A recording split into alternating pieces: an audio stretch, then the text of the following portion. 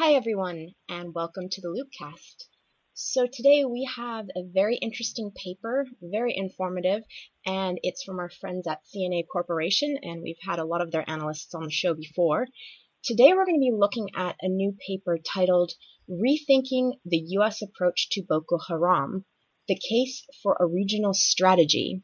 And I'm very happy to have one of the authors on the show today that will be discussing this fantastic piece of work. So today we have Julia McQuaid on the show, and she is a political military analyst and a project director in CNA Corporation's Center for Stability and Development. So first of all, thank you for coming on the show, Julia. Great. Thank you for having me. I'm glad to be here. Just for our listeners, CNA is not an acronym, and it is correctly referenced as CNA Corporation, and it is a nonprofit research and analysis organization that is located in Arlington, Virginia. So I do recommend our listeners checking out their website because they do analysis on so many different topics. But today we're looking at Boko Haram. So first of all, Julia, how did this study come about, and who are the results for? Sure. So this is a study that we did for U.S. Naval Forces Africa, which is the naval component to U.S. Forces Africa Command, commonly referred to as AFRICOM. And so what they asked us to do, to rewind about a year ago, was they were tasked with writing a supporting campaign plan for AFRICOM's theater plan for Africa. Looking at West Africa, the Gulf of Guinea region. And one of the issues that they were, going to have to take on was the issue of terrorist organizations, violent extremist organizations.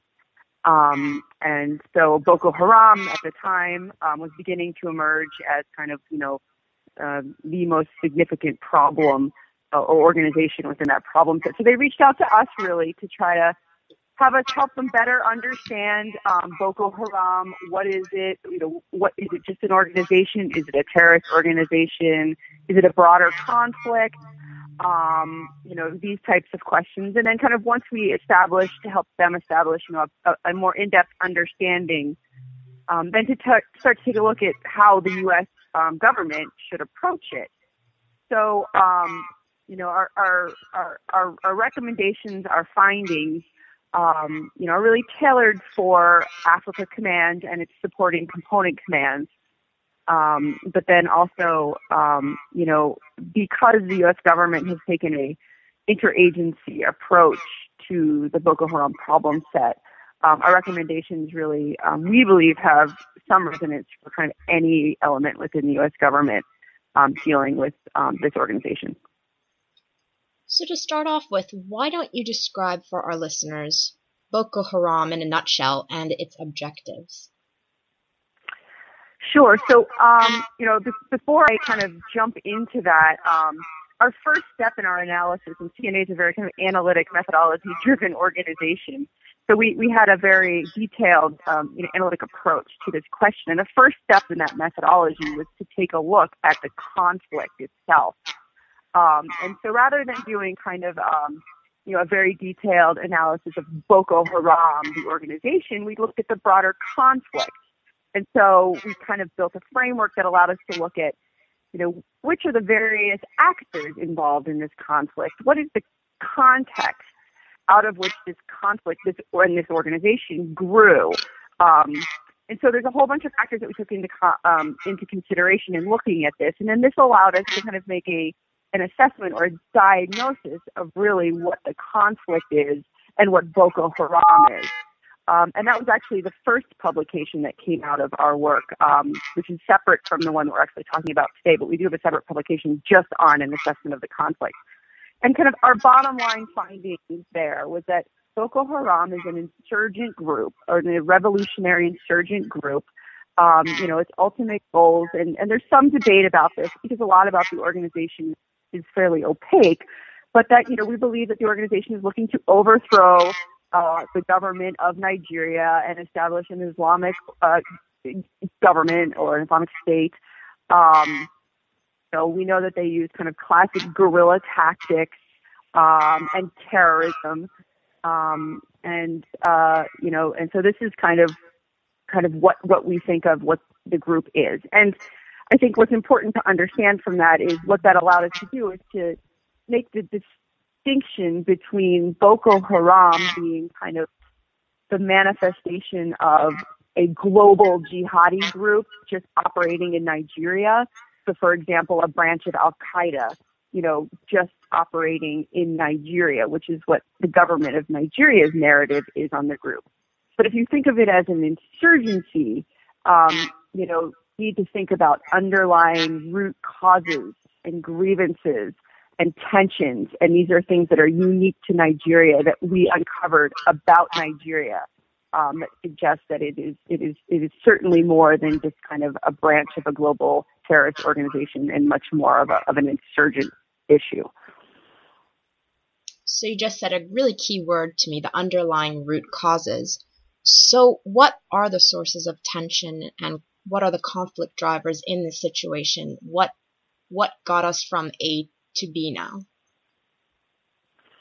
Right. So this is a complicated question. And in our conflict assessment, we delve into a whole host of these issues, and they fall into your kind of basic political, social, and economic categories.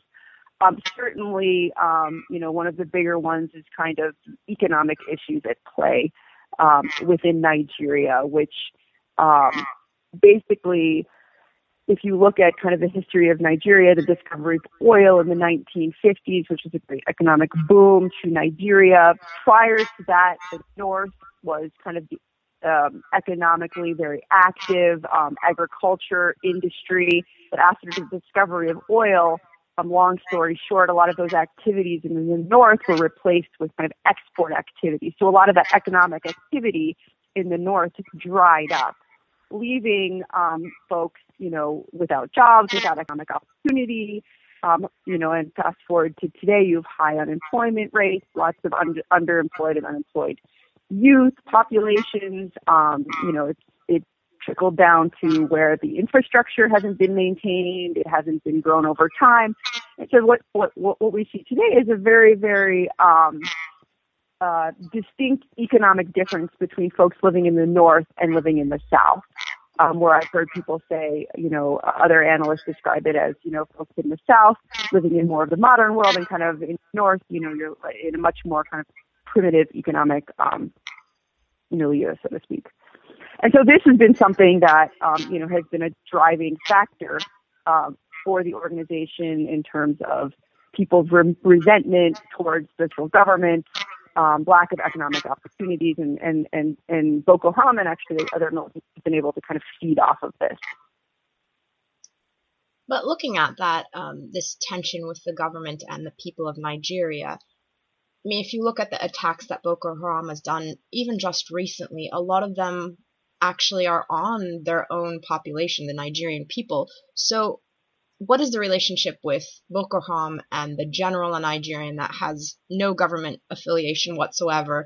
I mean, we have these kidnappings. So how do they see Boko Haram? I mean, do they really see them as some liberator, or is this just another group that's just creating more destruction and death in their country?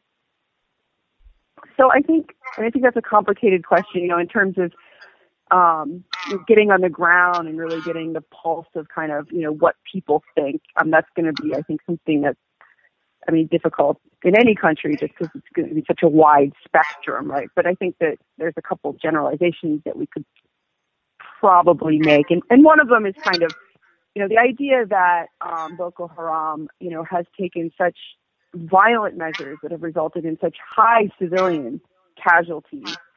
Our analysis of the conflict and what we saw in our research is that, this has resulted in, kind of the population within the North, has not kind of, fallen into the hands of the group, and that the group is within, large swaths of the northern population reviled because of these types of tactics that it's taken.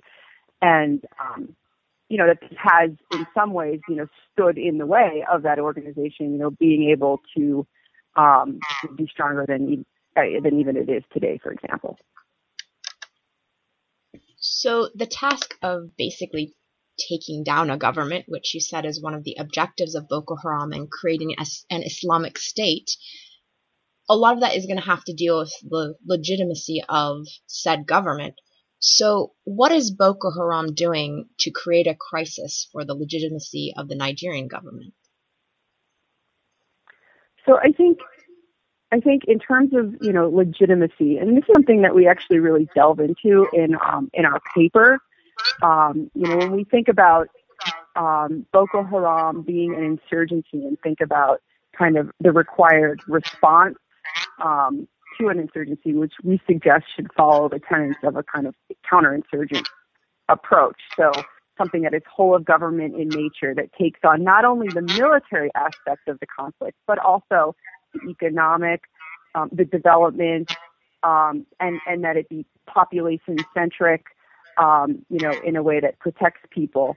So to kind of like pivot off of that idea, one of the things that Boko Haram has really been able to do is undermine, in the mind of the Nigerian people, particularly in the north, the idea that the government can protect them. And this has just been, a big problem. That the military has been operating in the northeast, Nigerian military, since 2009, ongoing operations. But civilian casualties are, very high, and not only perpetrated by Boko Haram, but also by the military. And this has to do with the military's ability and capabilities and preparation to kind of do the type of warfare that would be necessary to defeat kind of an organization like Boko Haram and the tactics that it's using. But Boko Haram has really, undermined the civilian population's trust in its ability to protect them, and to keep them out of harm's way from the group. So there's a quote from this paper that I'd like to quote, and I was wondering if we could discuss it, because it really falls into what you just said about this, what the government can do to actually instill security back in Nigeria and it, in the minds of its people. And you say that because Boko Haram is an insurgent group which is sustained by localized grievances and conflict dynamics, we argue that a starting point for devising an effective response should be following the tenets of a counterinsurgency strategy. I was wondering if you could discuss this and what that might look like. Sure. So, kind of after we had diagnosed the conflict and, landed on this is an insurgency, with underlying grievances and root causes and all these things, an appropriate response to that type of conflict is this kind of broad-based whole of government approach. Now, our next step was to kind of try to understand, all right, so has the Nigerian government been taking this type of approach or not? Maybe they have, and it's not working, and so maybe we're looking at the problem wrong. So what we did is we did a detailed analysis of all of the we actually identified 8 tenets of counterinsurgency that the government should be supporting. And so we did an assessment of everything that the Nigerian government has done over the past 6 years and tried and bin them into those different pillars of counterinsurgency. So have they been building government legitimacy? Have they been cutting off support to the insurgency from both internal and external sources? And if you read the report, you can read all about the 8 different tenets that we identified. And essentially, what we ended up concluding from that analysis is that no, for the most part, the Nigerian government has not been supporting all of these different, counterinsurgent tenets. They're not in earnest taking on, for example, the underlying causes, the economic disparities between the North and the South, the issues of corruption, the issues of bad governance, I should say, the issues of, lack of rule of law. They're not doing these types of things, but what they are doing plenty of is the military kind of pillar of that, which is certainly part of any robust counterinsurgent campaign, but it's only one part of it. But the Nigerian government to date has really just been kind of, so to speak, putting all its eggs in that basket. And what our analysis showed is that they haven't been doing it well. They haven't been doing it effectively. They've been doing it in a way that, they're committing human rights abuses. They're committing civilian casualties. They're doing all of these things that are essentially undermining their ultimate goal of defeating the organization and kind of getting in their own way, and perhaps even going so far as to contributing to the perpetuation of the conflict. So you mentioned this idea of maybe a whole of government approach to dealing with Boko Haram, but with your findings, is the Nigerian government even capable of doing this? So the word capable.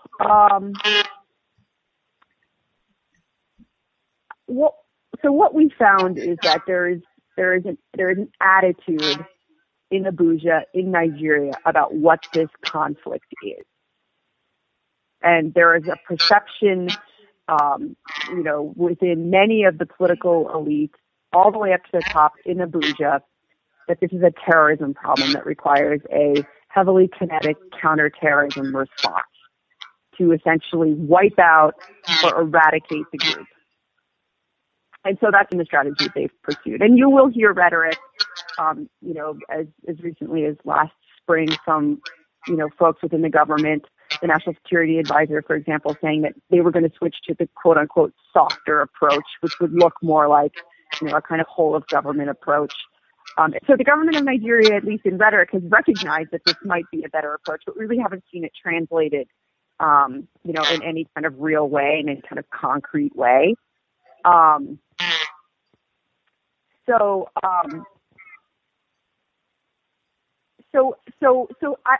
can't. Are they capable? I can't say whether or not they're capable. They just haven't. The Nigerians had an outbreak of Ebola last fall, and I believe there are up to 72 people who were potentially exposed. But they had a robust response to that potential threat in Nigeria that involved multiple agencies communicating with each other. So I'm not convinced it's an issue of whether or not they're capable, but I do think that there would need to be, before anything else, a major adjustment in the attitude of the government in terms of what the response should look like before they, will even think about kind of executing that. And have we seen a lack of response or a lack of adequate response in the past towards other situations that threaten the Nigerian government? Is this a new thing, or is this sort of a way that it works there? Is this just something that they just don't have that much of an incentive, even though it seems like they should? So I think there's a lot of agreement that So in talking just about the Boko Haram conflict, let's start there. I think there's a lot of agreement that yes, the Nigerian government, there's no doubt, was very late in recognizing the degree to which this is a threat to northeastern Nigeria and potentially, the whole country. That they're very late to the table on this, and wide agreement on that. I think though, if you look at kind of the Nigerian government's response to past conflicts, to kind of past, I don't want to say insurrections, but, kind of revolutionary type movements or secessionist movements, the Afghan War, the Civil War, for example, there is, and actually other kind of jihadist-like groups in the Northeast in the past. The government response has been historically to kind of go in, attempt to crush the movement with the military, wipe them off the face of the earth, so to speak, and be done with the problem, and life goes on. And this has worked for the Nigerian government in the past. And so, one of the things that we found is that, there appears to be the belief within elements of the Nigerian government that can work again in the case of Boko Haram. There's much evidence to suggest that is not the case, and that it is not working in this conflict. Earlier in the talk, you alluded to root causes, and that is a major issue, as you said, of dealing with Boko Haram, dealing with this insurgency. What type of measures could actually be used by both the Nigerian government and even potentially the international community if they wanted to get involved to help tackle this issue, not just on a military level? So, I mean, I think this gets back to, the earlier issue of, kind of the required major, change in mindset about, what the conflict requires in terms of an effective response. And so if we go back to the example of, the economic disparities and the infrastructure problems, and you look at issues of education, literacy rates, for example, in the North and the South, much higher among certain populations in the South than in the North. This is certainly one area that if the Nigerian government decided, okay, what we're doing to date, it's not working, it's not getting better, it's actually getting worse. We're ready to shift the approach. We're ready to take a more broad-based whole government approach to this problem set. We're ready to start to get at some of these underlying root causes that we now see are contribute to the birth of this organization and to its perpetuation and evolution over time. Start to look at economic programs, for example. How can we channel national resources in ways that build skills in the North, or get at some of the underlying economic issues. How do we improve education and literacy rates? Are there job programs? So that's just one example, to start to get at some of these issues of the economic disparities. And, the Nigerian government, unlike some other governments around the world that are dealing with, organizations similar to Boko Haram that don't have resources. So if you think of a country like Yemen, for example, Nigeria, has a lot of oil wealth. It has resources. It has money to spend, to potentially invest in these types of programs that would start to get at some of the underlying causes.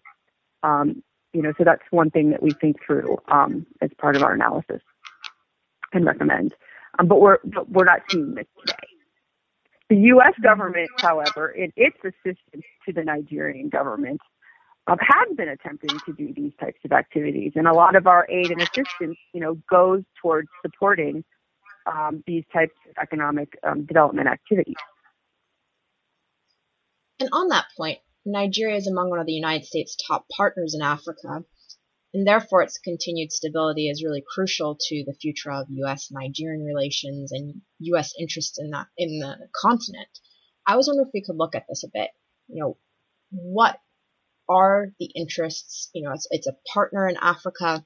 So how is this conflict affecting our relationship here in the U.S. with Nigeria? So, so I mean, as a starting point, Nigeria it's a top partner to the U.S. in Africa, long-standing relations, and an important partner for economic reasons, for security reasons. There's no doubt that there has been tension between the two governments concerning the Boko Haram conflict for some time now. Just setting that aside, for a second, that's not to say, though, that the relationship isn't in good shape in other areas. In terms of, the entire U.S.-Nigerian relationship is not, in peril, I would say. But there are definitely tensions in terms of how the two governments view this conflict and what is required to effectively address the conflict. So, I mentioned earlier that as part of our analysis, we assessed everything that the Nigerian government, had been doing against those kind of coin pillars. We did the same for the U.S. government to see, okay, as a supporting partner, we've been working very closely with the Nigerians, in trying to help them deal with this Boko Haram problem. What has our activities looked like? And what we found is that, the U.S. government is taking a more whole of government, coin-like approach, to the conflict. However, the U.S. government's trying to do that with a partner that isn't. And so, to us, that suggests that, maybe, the U.S. should be rethinking a little bit or retorquing a little bit kind of how we're approaching the problem, given that we have a partner that does not see, the problem set the same way that we do. And you just mentioned that the U.S. is approaching this situation more with a counterinsurgency strategy. What kind of strategies are we doing? What are we implementing in Nigeria? So, and we go into great detail in the report, but for example, there are development programs, and we have programs. The U.S. government has programs in the Northeast dealing with gender issues and health and education. The U.S. government supports a lot of programs having to do with governance and transparency and democracy-related programs, a lot of activity related to the upcoming elections, election monitoring, building the rule of law, dealing with human rights issues. We also do activities related to countering violent extremism, preventing violent extremism. The U.S. government in its programming, if you look at its programming and how it's spending its resources in Nigeria, it does reflect a whole of government approach. Now, the one piece that I haven't mentioned yet is the security piece, the security relationship. And this is, the one that is where we're kind of seeing the tensions between the two governments, in that, the Nigerian government has diagnosed this in a particular way, and they are interested, and they have been interested in gaining certain types of weapon systems and equipment and things like this that they believe will help them defeat Boko Haram. And there isn't, agreement all the time between the U.S. government and the Nigerian government on that issue in terms of the U.S., providing those types of things to the Nigerian governments. And so this is a definite source of tension. And potentially, what is the U.S. government's reservations providing certain weaponry that the Nigerian government wants? Do they think it's going to be eventually turned around and used against them? Is it just a security risk? What might be the motivation of not providing them with certain things to help counter Boko Haram? Sure. So I think there are a few. First of all, there's a Leahy law. So there's a legal issue in terms of the U.S. not being able to provide training and equipment to units that are known to have committed human rights abuses. So units must be vetted. So there's a whole host of activities that have in the past been prevented because of human rights abuses on the parts of Nigerian units. So that's one piece of it. There's also real concerns about the Nigerian military's abilities to, or even willingness to, once they kind of acquire the weapon system or particular capability, to be properly trained on how to use it. There's concerns about, if you give them kind of a high-end weapon system or a helicopter, for example, are they going to be able to use it in a way that doesn't lead to civilian casualties, for example? These are complicated systems that require training, that require maintenance, are the Nigerians really invested in doing all of those things to make sure that they're using those systems properly and effectively? And then, of course, I think you kind of alluded to this, which is, a third possible area that we would see some concern on the part of the U.S. government potentially, and this is things that we've seen, for example, with the Islamic State, in Iraq, where a group like Boko Haram, for example, was able to to essentially acquire those weapons from the national forces by raiding barracks or raiding caches or simply trouncing a unit and stealing all their weapons. And we've seen this in the case of the Nigerian military already, with Boko Haram, just essentially taking their weapons. And so the U.S., I would think, would most certainly have fears about that happening with Boko Haram as well. That seems completely valid. I Yes. was wondering if we could look at how this situation is affecting Nigeria's neighbors, because Boko Haram is encroaching on areas like Chad, Niger, Cameroon. So, what type of effect is this having on the neighbors of Nigeria? So this is so that's right. That's right. So this is something that appears to be increasingly becoming a problem for the region and for Nigeria's neighbors. And our starting point would be, because the Nigerian government hasn't been dealing with the problem in the way that it should be as an insurgency, it is continuing to spread and to metastasize, and now increasingly, cross borders and affect Nigeria's neighbors. Cameroon, we know that there are, encampments in Cameroon. They've been conducting regular attacks and raids in northern Cameroon. This actually isn't news that's been going on for some time, but it does appear to be accelerating, or at least it was up until a few weeks ago, when Chad's military got involved. But we can go back to that if you'd like later. But yeah, and so and then you had your first kind of attack in Chad and in Niger as well, and so.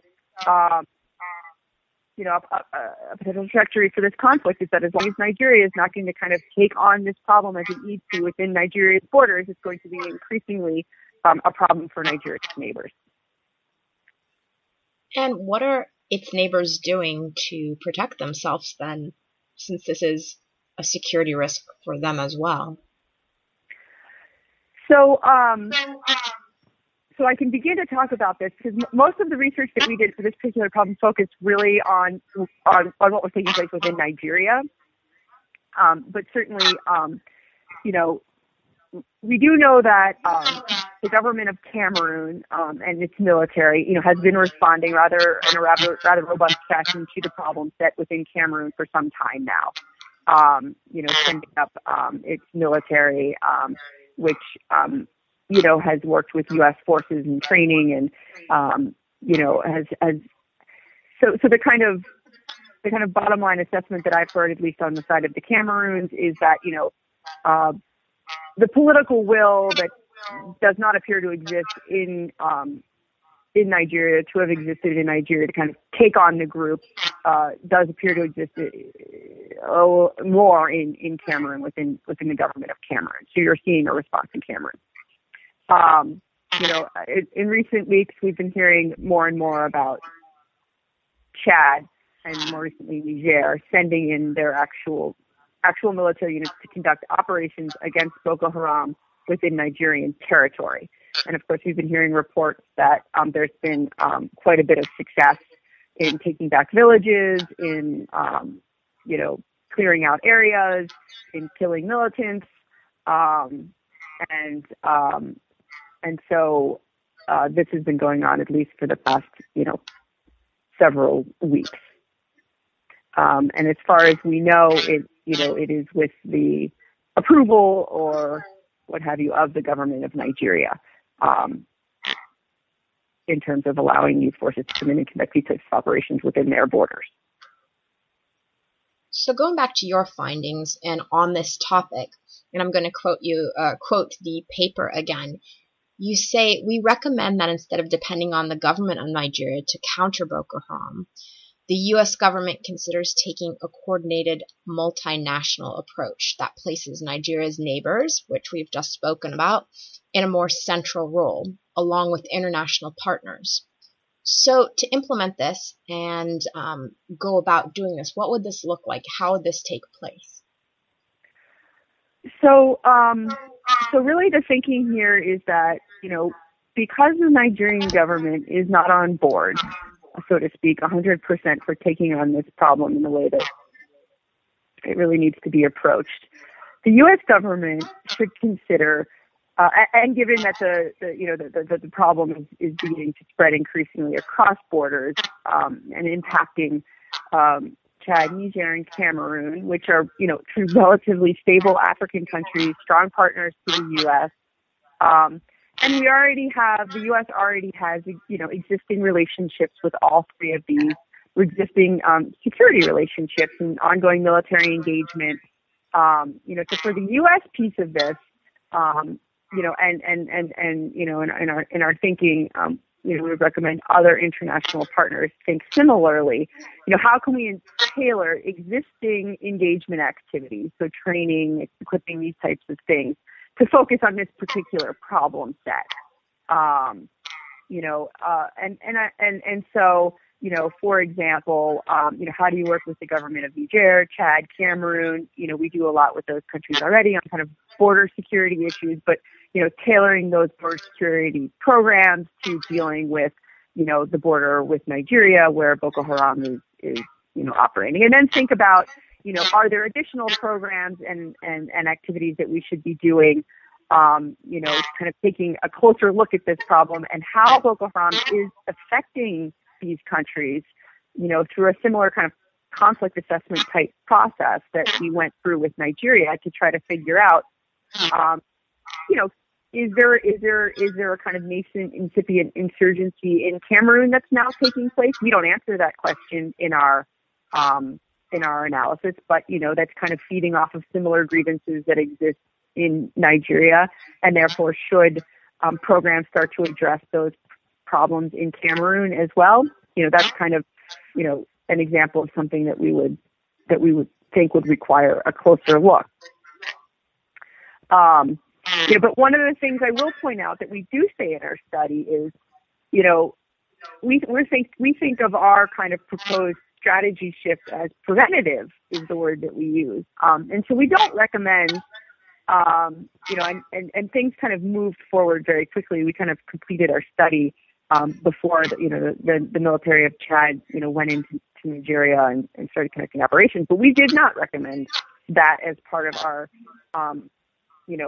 containment prevented strategy. And one of the reasons we had thought that through was that, because we found that the performance, the activities of the part of the Nigerian government in terms of human rights abuses, kind of clumsy tactics that result in civilian casualties, all of these types of things that have gone on to feed this conflict. We would want any actor, the U.S. and anyone else included, to be very wary in thinking about how neighboring or regional militaries deal with this problem, and to make sure that these militaries aren't just repeating the known mistakes of what the Nigerian government has already been doing. And so that's what we feel is a very, very important thing to raise as we think about what a regional response should look like. To bring the talk to a conclusion, and looking at this idea of a regional strategy, why don't you give us a concise breakdown of your findings, your final analysis, what could help this situation?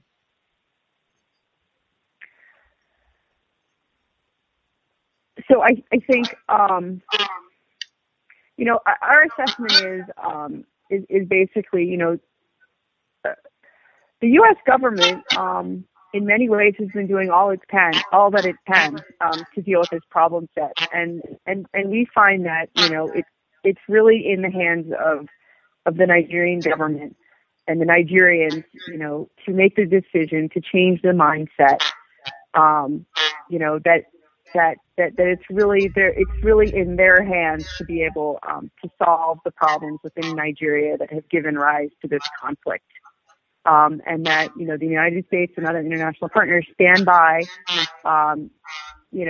to support them when they are ready to make that change. But short of that, it is going to be, very, very difficult to end this conflict. You may have short-term setbacks where the military of, the Chad is able to clear towns, clear villages, reopen economic lines of communications that were previously closed. But those, are likely to be short term, maybe for several months to a year or so, but that until these kind of underlying root causes and tensions are addressed by the Nigerian government, we just really don't see how there's going to be a long-term fix to this conflict. Well, I want to thank you for coming on the show, Julia, and we will definitely post a link to this paper so that our listeners can read it for themselves and see the analysis in more detail. But just once again, thank you for coming on the show and providing us with this good, detailed conversation about this ever-evolving topic. My pleasure. It was a great conversation. Thank you. Thanks, Sophie. Thank you.